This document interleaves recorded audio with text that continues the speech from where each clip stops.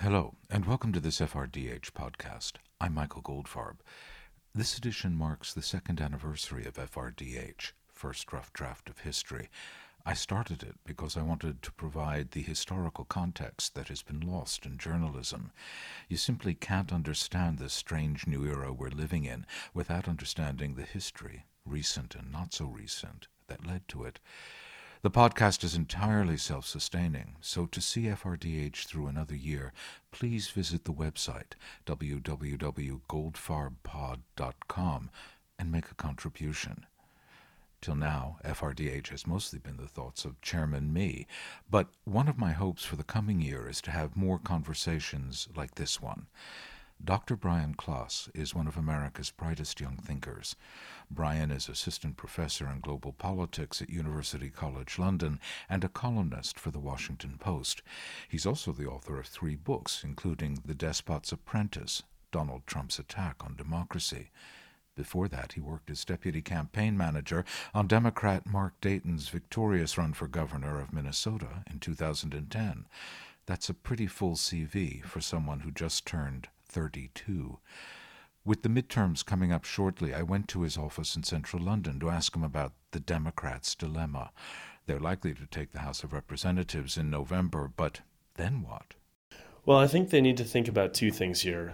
One is how they ensure that they're not just the anti-Trump party, and that's the policy question. So this is, what do you do if you actually win and take power and make the narrative be about policy and a vision for the future? And the second thing, I think, is to actually think about how to clean up this mess in terms of institutional reform, because I think what Trump really has exposed is how weak some of the institutions are, how weak some of the norms are that govern American politics, and they need an agenda to effectively ensure that this can't happen again.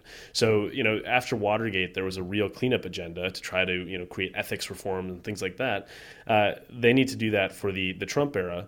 And so, what I would do if I were running as a Democrat now is I would talk about those things that should be nonpartisan, the ethics reform, and then I would also present this vision of what, in concrete terms, a Democratic administration and a Democratic House and Senate would look like in terms of policy change. Well, that's unexceptionable. Obviously, that's what they need to do.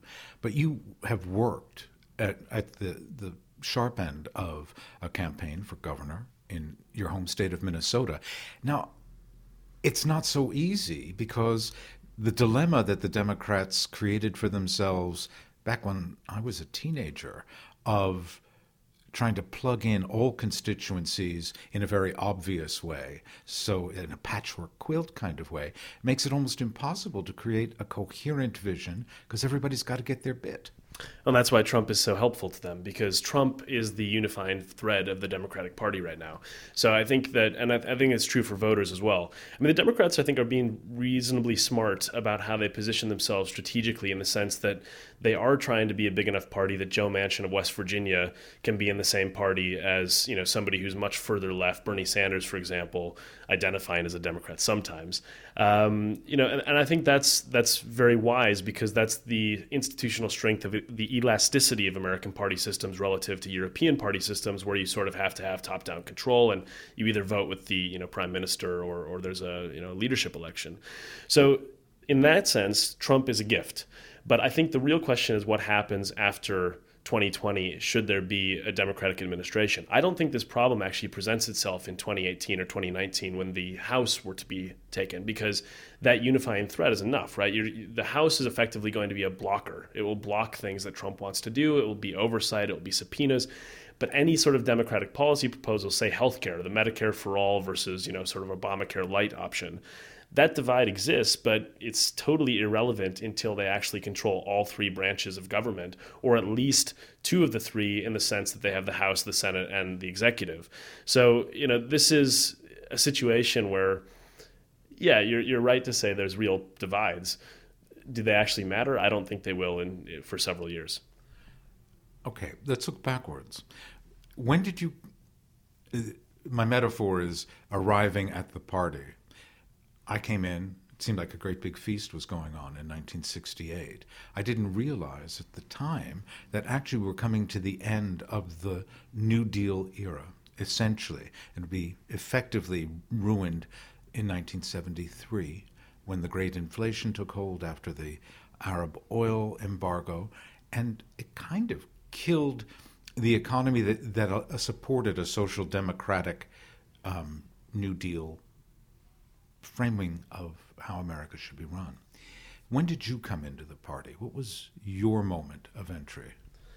You mean into politics, or yeah, I mean when you first became aware of, so that the fresh impressions you have of this is the way it is, even if historically it's actually on decline or on the way up or whatever. Yeah, I mean, I think the first real political memory I have was Bill Clinton's impeachment in '98, and then September 11th. It was very salient for me. I mean, I was ending my high school days at that point. And then also, the entire George W. Bush era. So yeah, I think most people have sort of a socialization into politics under whoever is the president when they turn 18. And for me, that was George W. Bush. So that era of politics of, sort of rallying around the chief executive after September 11th, and then the sharply divisive politics going into the Tea Party after that, was one in which, I became politically active and politically aware. I think that what you're speaking about with that sort of 73 crisis, though, is the looming crisis ahead of automation. Because to me, looking backwards, I think that there's, this major shift in the economy through globalization that has really gutted a lot of rural communities, a lot of manufacturing jobs, et cetera. And I think the real problem of the Trump era is that you have a situation in which effectively Trump is trying to be the voice of those people while doubling down on the policies that are going to screw them more. So, we have this massive economic shift coming, and both Democrats and Republicans are not articulating a vision of how to deal with automation that will displace a massive amount of people from work, and how a social democratic society copes with that, because, the drivers of inequality are only intensifying. And I think we are going to have a serious cultural and economic reckoning in, say, 5 to 10 years when this gets much worse. The reason why I bring up the automation question is because there will be, I think, a push for another New Deal where there's a role for government employment. And I think that that's going to be something that is very controversial, very divisive. But at some point, if we are facing a situation where tens of millions of people could be out of work in the next few decades as a result of automation, machine learning, all these sort of disruptive factors, there is going to be a serious debate of the type of the New Deal about, is the government's role to provide for that, for those jobs. My question is, if this is going to create such a situation, why is so much venture capital going into robotics and AI? What is the benefit if you're going to put 20 million more people permanently out of work? This is part of the dilemma for the Democrats, because they have constituencies in coastal elite areas which are extremely in favor of this type of economic shift. Why do you think that is? Well, because it's better for the economy overall. So, I mean, I think, Why is that? See, that's how old I am. I don't understand why it's better for the economy. So it'll be, if you think about the economy as top-line statistics, which is something that too many people do and I think is a mistake, but if you think about it purely in GDP growth and things like that, automation is very good because it will reduce costs and it will increase productivity massively. I mean, it's sort of like the computer revolution, except for the computer revolution produced a huge number of jobs that automation may not, because, the robots might start fixing themselves. So on the sort of economic indicators that we typically use to ascribe to economic performance, automation is a slam dunk. It's a great thing. The question is, can we have a strong economy if millions of people or tens of millions of people are put out of work? And the answer from a corporation's perspective is yes. The answer from somebody who lives in, say, the Iron Range in Minnesota is certainly no. And so that's where, when you have an economic restructuring like that, you have to think outside the box. But for Democratic constituencies, most of them are happening in cities now. I mean, you look at, Trump loves to show that map of his victory, which is basically a sea of red across America with little pinpricks of blue. And that's the truth of the Democrats' base, is that it is an urban base. So in urban terms, most of the people who are benefiting from those economic shifts are in Democratic constituencies. And it will only continue to squeeze out the rural Democrats, most likely, who are struggling to sort of articulate a vision of, here's what we do, to support farmers and various other people who are losing jobs through this process. But that's where I think the Democrats actually have an opportunity, because they're the only party that would be able to articulate a genuine social democratic approach that would provide a different framework to employ these people. And the Republicans are certainly not doing that. They're just voicing these concerns in a way that, people in the Iron Range of Minnesota think, okay, he actually cares about me. And that's working politically. I don't think it will work economically. If you were back on the campaign trail in Minnesota, how would you talk to that person in the Iron Range who's being snockered by, Trump's populist rhetoric? What would you say to that person? I think it's a hard conversation to have because I think the thing that is a losing short term strategy is to tell the truth, where you say, look, in the Iron Range of Minnesota, it's an iron ore mining community that used to have its boomtown, in the 1950s and 60s. And now it's a place where there's effectively, antique shops and bars on Main Street. The average age is 65, and it's just sort of a place where young people leave. And so the hard conversation is to say those jobs in the mines are not coming back. And they're not coming back in any sort of serious way because even if the mining companies do invest, there is so much automation in the process that they're not actually going to produce a serious number of jobs. That's the hard part of the conversation. I think the better part of the conversation is to say there are ways that the government can produce a social safety net, and B, support industries like clean energy that actually produce a ton of jobs. So one of my friends works in wind power. He does data analytics for wind power, and that is really taking off in Minnesota. And there's, a lot of the people who used to be in mining business or in various other sort of manufacturing roles, they're now working on wind turbines. So there's, I think if there was a serious green energy revolution, there would be a lot more incentive for manufacturers and those sort of blue-collar jobs to come back to places like Minnesota. Nobody that I've seen has articulated that vision, and I think that's the lost opportunity. I'm reminded of Hillary Clinton did a town hall. I think it must have been in Wheeling, West Virginia. Certainly in West Virginia last in 2016, and what she said, basically what you said here, we're going to have green energy. And we're going to put a lot of miners out of work, and we're going to have to look after those people. But when it was edited and put into an attack ad, it was, we're going to put a lot of miners out of work. And she never recovered from that. Not that she was going to win West Virginia, but those ads bleed over into western Pennsylvania and southeastern Ohio, where she might have had voters on the fence who walked away from the Democratic Party there. It's impossible to have that discussion. But I think one of the things that I have a problem with the Democratic Party is that there are too many people like you who are incredibly bright and young and thoughtful, but the way you've been educated makes you separate out economics when you talk about it from society. The automation revolution, if that's what it is, revolution, is going to so disrupt society that to simply think of it as terms as, we have to talk to people about the new jobs that are going to be created without a government plan to fund those jobs and hence employment is not going to fly, and it will probably end up with, even greater social disruption than electing someone so manifestly unsuitable for the presidency as Donald Trump.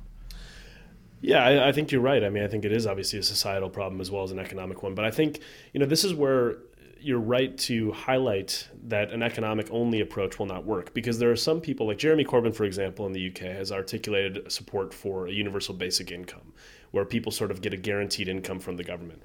And that's divorced from the reality that people need a purpose in life, right? Nobody wants to have a lack of dignity where they feel like they're just on the government dole because they live in rural Pennsylvania and the mine closed. So I think it's not just about articulating economic support, it's about articulating what is your role in life. And I think people, several decades ago had a more clear-cut idea of that. And I think the also really difficult thing is I think that there are solutions for young people growing up in these areas by which they can get trained in new technologies and new industries. I think the harder problem is, what do you do for the person who's, say, 55 years old and has just lost their job in a mine and had decent benefits and a real purpose in life, and is now going to have to find some sort of low-paying, no-benefit retail job or working at a local restaurant or something like that. And I think that that's something where you just cannot backfill the loss of that real purpose. And the government, frankly, is not going to be able to do very much for people who are in the twilight of their careers looking for a renewed purpose when the old one has disappeared. So I think one of the things that anyone trying to tackle this problem has to think about is basic dignity, and also the stopgap measures for people who are really realistically not going to end up off in Silicon Valley. there are people from rural Minnesota who do sort of see the writing on the wall and they train themselves accordingly. Or in North Dakota, even, for example, there's a program for drone maintenance. I mean, where one of the universities has really invested in that. And that's smart, but that's not something that you do when you're 60. You don't go back to school to get a 2-year degree to fix drones and then do it for 3 years. And instead, those people are either retiring early or they're working in really poorly paid jobs with a lot of precariousness, which is unsustainable. How do you deal with that? I mean, it isn't just a Democratic dilemma; it's a Republican dilemma. The entire society should be thinking about this. It never will, until you've got a critical mass of people dying early or rioting in the streets because there's nothing for them.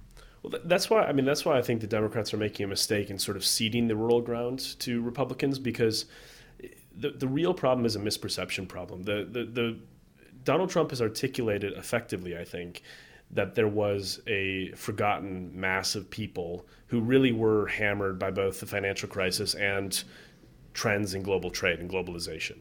And working class Americans have seen flatlining wages as a result of trade, even though the U.S. economy has grown considerably. So he tapped into that beautifully, along with, cultural alienation and these sort of anxieties about demographic change in this very potent cocktail. Democrats sort of just gave up. I mean, and I think Hillary Clinton, in a way, was, a perfect emblem of this problem, in the sense that she was one of the people who didn't need to give this up. Bill Clinton was viewed across America, and especially in rural America, as a person who brought, real positive growth and to some extent prosperity, even into sort of, the message of being from hope and everything. And so, what I would have, if she had a bit smarter pre-campaign period, rather than doing the speeches, which she got absolutely hammered for, going to Wall Street and giving paid speeches, doing a sort of listening tour in rural America, and then coming up with a plan for revitalization. That would have been very smart. It could have been done in tandem with Bill Clinton. Controversies that he may bring, I think it would have been, all things equal, a really big benefit and a strong defense for her against those attacks. But I don't have the answer for how to fix rural America in a soundbite, but I do think that you have to tap into that anger the same way that Donald Trump did, but actually say, look, Donald Trump hasn't done anything but double down on this process, and the trade wars victims are all in rural America. I mean, there are people who are going to be hit by higher prices at retail shops, most of which are now Walmarts in these areas. And they're also going to lose manufacturing jobs. And in places like Minnesota, or the sort of breadbasket of America, soybeans are getting absolutely hammered by the trade war with China. So these people are starting, I think, to understand that his solutions are not actually solutions. They're exacerbating the problem. And that, again, opens the window for Democrats. But the wedge that you talk about is, how do you become a party that simultaneously speaks to a Manhattan executive and somebody who's a farmer in Iowa? And that's where, again, that elasticity of the party is so essential, where you can have candidates you recruit that focus on different areas. So how do you see the midterm results? I think that the House will go to the Democrats. I would be very surprised if that does not happen. I think the Senate is more in play than people anticipate. I think the Kavanaugh hearings will help that. I think that the Kavanaugh hearings are going to exacerbate the gender gap, and they're going to create more incentives for women who are on the fence to break for the Democrats. In these wave elections, which is what I think we're heading towards, they tend to break the same way. You saw this in the Tea Party. And actually, the election that I worked on in 2010 in Minnesota was the only Democratic pickup of a Republican seat in the entire country, because almost every election that was a toss-up broke for the Republicans in that election. If that happens here, the Democrats would only need to pick up, say, 2 of the seats in either Nevada, Arizona, or Tennessee, which are all currently considered toss-ups, while retaining some difficult seats in places like West Virginia. But it seems, based on the polling, feasible, and it would radically shift the Trump presidency if both houses of Congress were controlled by Democrats. I think the really important thing that people often lose sight of is subpoena power, because the committees in Congress have subpoena power, and they will subpoena every document under the sun related to Donald Trump, and they should, because of the ethics abuses he's had. So Trump Organization, tax returns, all these things will become public if the Democrats take even one house of Congress. And I think that will kneecap his presidency, because I think there is a lot of stuff in there that he does not want being made public. Brian, thank you. It's my pleasure. Thanks for having me on. And that's all for this FRDH podcast. You can hear lots more at the website, www.goldfarbpod.com. And please make a donation to keep these podcasts coming for another year. Thanks.